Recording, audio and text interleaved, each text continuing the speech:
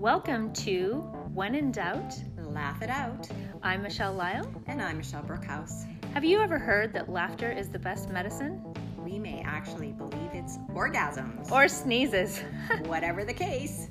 Tune in while we discuss serious and not so serious topics of health, relationships, sex, and money.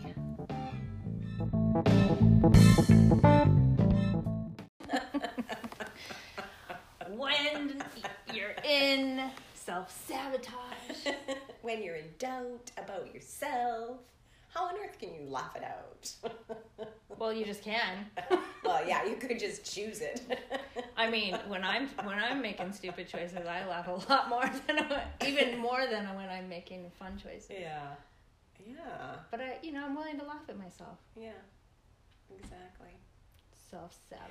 Yeah, you know what? There is sort of something about that because self-sabotage sets up this whole cycle that actually brings people into shame too. And then it gets harder to laugh at yourself when you're feeling ashamed. So, well, I mean, when you're in all of those sections, you just get more and more buried. You don't see minor. that light. No, there's it's no true. light. There's light. nothing, light in your world, Yeah. which, not just sunny light, but light energetically. Yeah. Well, and here's the other interesting. So, what came to mind is the Abraham scale, the emotional scale too. So if you're way down here in shame, it's going to be a lot harder to sort of work yourself up the emotional. It's called the emotional guidance scale to get to this place of laughter and joy. So, so it's easy for us to say laugh it out, but we're kind of higher up there. We can sort of see the silliness in our stupidity. Well, laugh at it. People say stuff to me all the time like, "Oh, it's just easy for you because you don't know what it's like." Right. It's like, how the fuck do you know what it's like for me? It's beyond that is like, it's my life is what it is now because I chose my life to be what it is now. Yeah. I experienced sexual abuse as early as 2. Mm-hmm. I was in an abusive relationship. Yeah. I was terrified to even get a restraining order in that relationship. Right. Yeah. I didn't get out of bed for 3 months and wanted to die. Mm-hmm. Mm-hmm. And I was literally done. Like, I'm out of here. And then, we all have that turning moment. The turning points, yeah. When there's those deep dark something happens that just like it just clicks you out. Yeah. Yes. Well, I got distracted.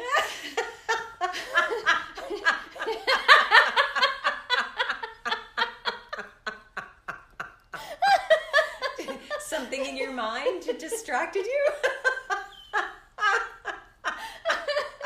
Welcome to the world of my ADD brain.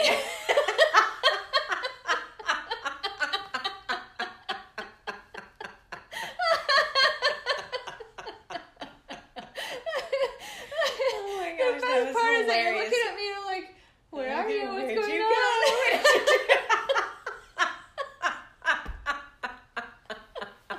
Sometimes, you're like on this track and then there's like a hummingbird flies by the window and I'm like, oh, hey.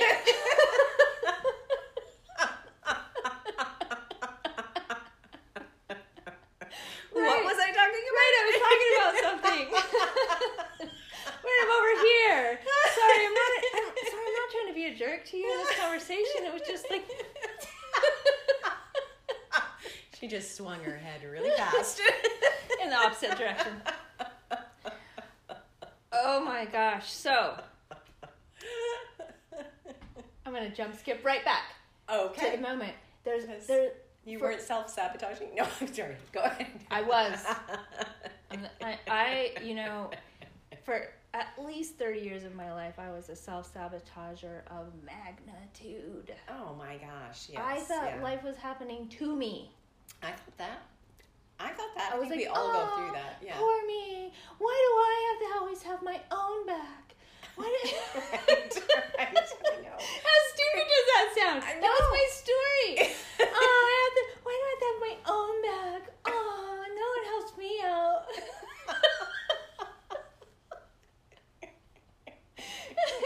It was such a, you know, when you're walking through life and you're like, you get this like aha moment and like something really, like all these pieces click in, and there was this moment where I was like, oh, having my own back is like, that's like a superpower. Not everybody even knows how to do that. Yeah. But it was like this aha moment because I lived for so many years and like, nobody loves me. If I just died, no one even know. No one would even care. When I was a little girl, I would say to my mom, when she, you know, I'd get in trouble or something, I'd be like, well, you're going to regret that when I'm dead.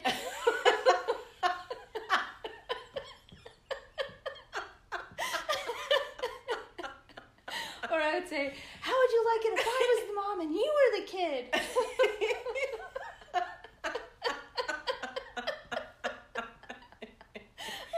You're a sassy pants. Well, I mean, you know, take all of this, like, you know, whatever you want to call it, like positive energy or like, you know, all this spirit that I have now in my life, and like look at it from the shadow side. That's my mom had to deal with. Yeah. But think of it this way. She probably had to deal with it because she projected all of her shadow stuff on you. Well, sure. I mean, it goes both ways, but I'm just yeah. talking about my character. I totally get it. When you're you know, when you're truly being you, and you're in yourself, like you see yourself from all of the joy and the capacities and, you know, the gift of everything. Mm-hmm. And you can take all that same stuff and turn it over and like be poor me about it. For sure. And I'm just saying that I lived a long time like that, and then I was like, oh yeah, I'm gonna do something different. Yeah. And we often the whole poor me kind of gets set up, and then we actually do things so that we can be more poor me. Well, sure. That's my whole like, first marriage was a reflection of my childhood. Yeah. And all the things I didn't get. Yeah. Yeah. Absolutely. But when I say that I chose this life, it wasn't like overnight I'm like, oh, today I'm just going to be happy. I'm going to be in my positive genes. Right. You know, I'm just going to do that. And there is an aspect of choosing, you know, fake it till you make it that does actually work. And there's a ridiculous amount of tools out there and facilitators out there and life coaches out there and healers out there, and there's every a whole single lot. choice creates another choice. Like at the prefaces of this new life that I was creating at 30, you know, I just sat across the table from someone, and there was just something shiny and bright about her, and I was like, I don't know what that is, but I'm having it. Mm-hmm. And she slid a number across the table, and I called that number. Yeah. Like, it's just one choice after another choice after another choice, and then you get to where you are today. Yeah, exactly. And so, if you slide back, it's no big deal. Oh, I slide back a lot. Well, but I think that's the thing that, when I think about my clients just recently, we've been having these conversations about, you know, what does it mean to step backward, you know? And is stepping back or fucking up or making a mistake a problem? Not usually, you know, only if you make it and then choose again to go another step back and another step back. But who, you know, once you have some awareness, it changes. You know, there's some recognition that, oh, I can choose again right now. If you know you can choose again, how many people on this planet even get that they have a choice? Right. How many people on this planet get that when they choose something, they can choose something else? They're not stuck in that choice. Absolutely. I can remember when I had to have been in my 20s or something like that. My aunt and I are really good friends, and we're like sisters. You know, we're about 10 years apart, but early on, she was a transactional analyst, and one of the things that she said to me that stuck with me over all of these years was you can always change your mind. And I remember the first time I actually heard that, you can always change your mind. You can always change your mind. It was like a revelation to me. What do you mean? I can change my mind? I can change my mind? I can make a different decision? You know, so that was the first time I heard it. And it meant something to me. It's like, oh, I can always change my mind. You know? Well, and did that make your choices easier to make? Absolutely. Absolutely. Yeah. Yeah. Yeah. We can always change our mind. Hey, guess what? You can change your mind. In case you haven't heard. Or you can throw it out all together and just choose and be aware. We'll be right back after our break. Okay. How free do you feel to fully express your heart through your voice?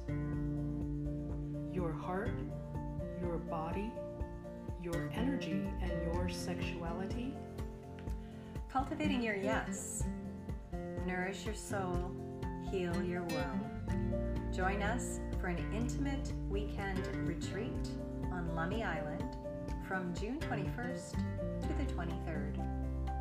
Join Michelle Brookhouse and Elena Salazar for this transformative journey and discover your pleasure, goddess, within a supportive community of women. Go to cultivatingyouryes.com to sign up.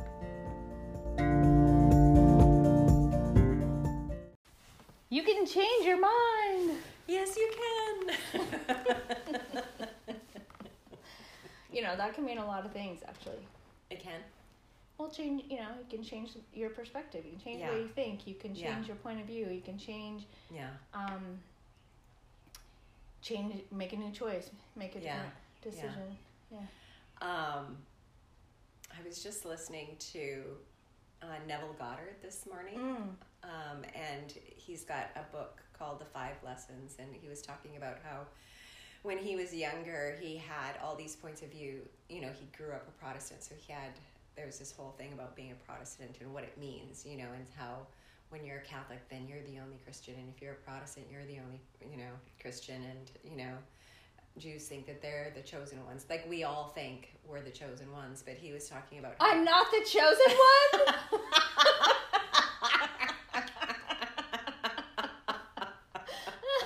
So he was talking about how he didn't drink, he didn't smoke, he didn't eat pork, he didn't do this, and he didn't do that, and didn't do that, all these things that he didn't do.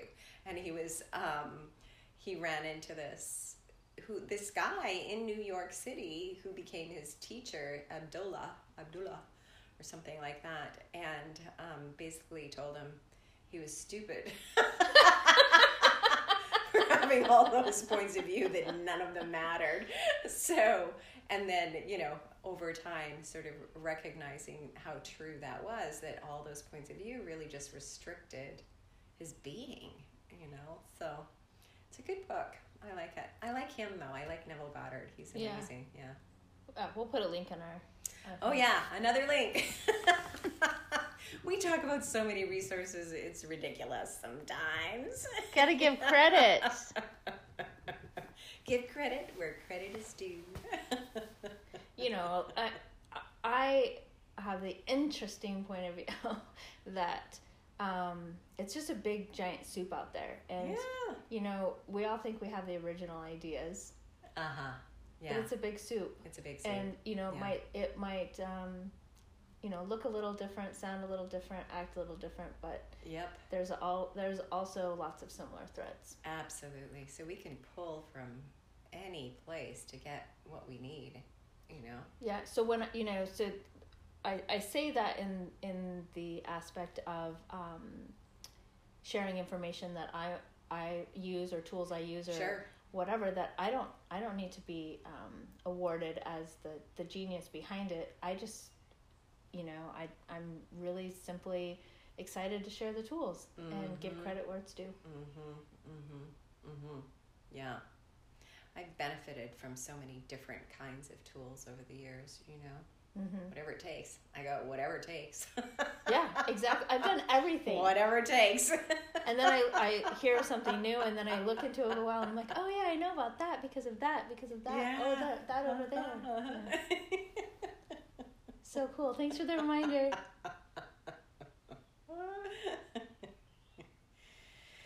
Indeed, it's true. So, and I think in some ways, some of these tools have definitely helped me from sabotaging myself even further, you know, because sometimes it is like 2 steps forward, 1 step back. 2 steps forward, 1 step back, you know? I mean, I think that's in some ways just the nature of life on this 3-dimensional earth plane.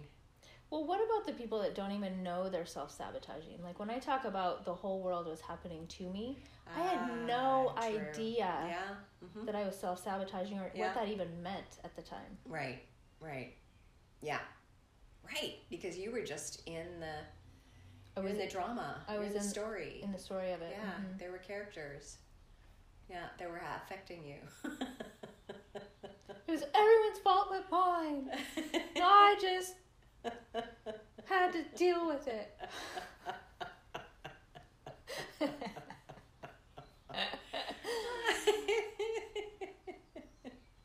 I love when we bring up these things and I can laugh. Like there's no charge. There's no like, oh, but wait a minute. This one time that really wasn't my choice. That was because they did it. Right. You know? Like there's none of that like emotional stuff in my body. Yeah, anymore. that's kind of cool, isn't it? It actually speaks to how much. Well, I guess what does it speak to? What you've let go of? I mean, really, because most of what is a charge is the baggage that we carry around. So would you like to give an example of self-sabotage? That I have? Not that you have personally, but I know that you know that's kind of a theme with your clients. What would be? Well, I mean, I think that you could take on any kind of an example, really. Because I work with health issues mostly, you know, in some ways being a homeopath, the reason mostly people come to me is some sort of physical ailment, although also mental, emotional stuff too, which I actually really like to work with as well. We can get locked into sort of patterns of beings, but you know, some of the sabotage comes from, or self-sabotage comes from choosing things, like choosing to eat things that we know aren't good for us, or choosing to do things that we know really isn't good for us, you know, and not being able to change it, quote unquote. On the other hand, sometimes I think we crave in our body the thing that makes us worse. So there's some weird, like, you know, we all know that sugar sets up inflammation in the body in a way. Well, maybe you don't know. Now you know. Sugar can set up inflammation in the body. And sometimes I think the body craves that sugar in order to set up more inflammation in a weird sort of way, maybe to just get our attention, you know? I don't know. I know I'm talking a little bit convolutedly, but because it's an interesting thing to me, you know? Right. Well, you know, it also kind of plays to, like, you know, what your thought processes are, you know, about a certain thing. So, sure, you know, sugar, you know, it's getting a bad rap. Absolutely. And you know, there are ways that we can overindulge in something and cause harm. Absolutely. Yeah. And I think that's what you're speaking to. Right. But you know, like the brain uses sugar. Absolutely. So if you're a big thinker, you may crave more sugar. It's just how you choose to listen to your body and take that in. You know, so if we're so interesting you say that sugar, and it's totally true. So it made me think of a particular remedy, sulfur, which is craves sugar big time, super hot, and I think of heat and sugar going together, and they're philosophers, like that's their thing. They're they think, they've got a lot of stuff going on in their head too. They crave sugar. But, it's interesting. Mm-hmm. Sorry, I interrupted you as I'm sort of... No, I'm glad that you did. That's super great. And that's kind of the door I was opening, was self-sabotage isn't about having a point of view that something's bad for you and then taking large amounts of it. Yeah. Self-sabotage is closing off your awareness to what's actually being asked for, and then choosing something that doesn't work for you. Right.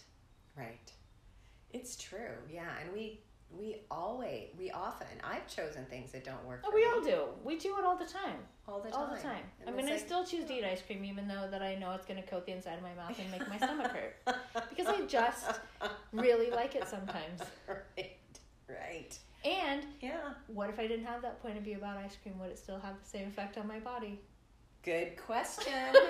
I think that's a brilliant question, and we don't allow ourselves to. We have such fixed points of view about it that it's an interesting thing to sort of open up our mind. That if we didn't, would it? It's that same question. What if a tree falls in a forest and no one was there? Would you hear it? Right. Well, it's interesting. It made me think about last night in our house. I made myself some food, and then at what my body wanted, and then Michelle came in, she smelled it, and she goes, "Oh, my body wants that too," so she made some, and then my son comes up from downstairs and says, "I don't normally want to eat that, but I want to eat that." Yeah. And then he made it for himself and devoured it, and he was like, "I'm so satisfied." Yeah. And so sometimes we get surprised by what our body's asking for, and we also get equally surprised about how much it contributes to it when we give it to it. Yes. And bodies as a whole, something we can talk about in every. It's kind of like there's bodies, relationships, those things, health. We can talk about it in every episode, in every context. We get this magnificent body to play in. Yes, we do. Do you know that? Do you know that you get a magnificent body to play in? You're not just stuck in this body. You're not just getting through life. Yeah. You get to play in this body. How much fun can you have with it? And with that question, we'll talk to you next time. Yep, we will.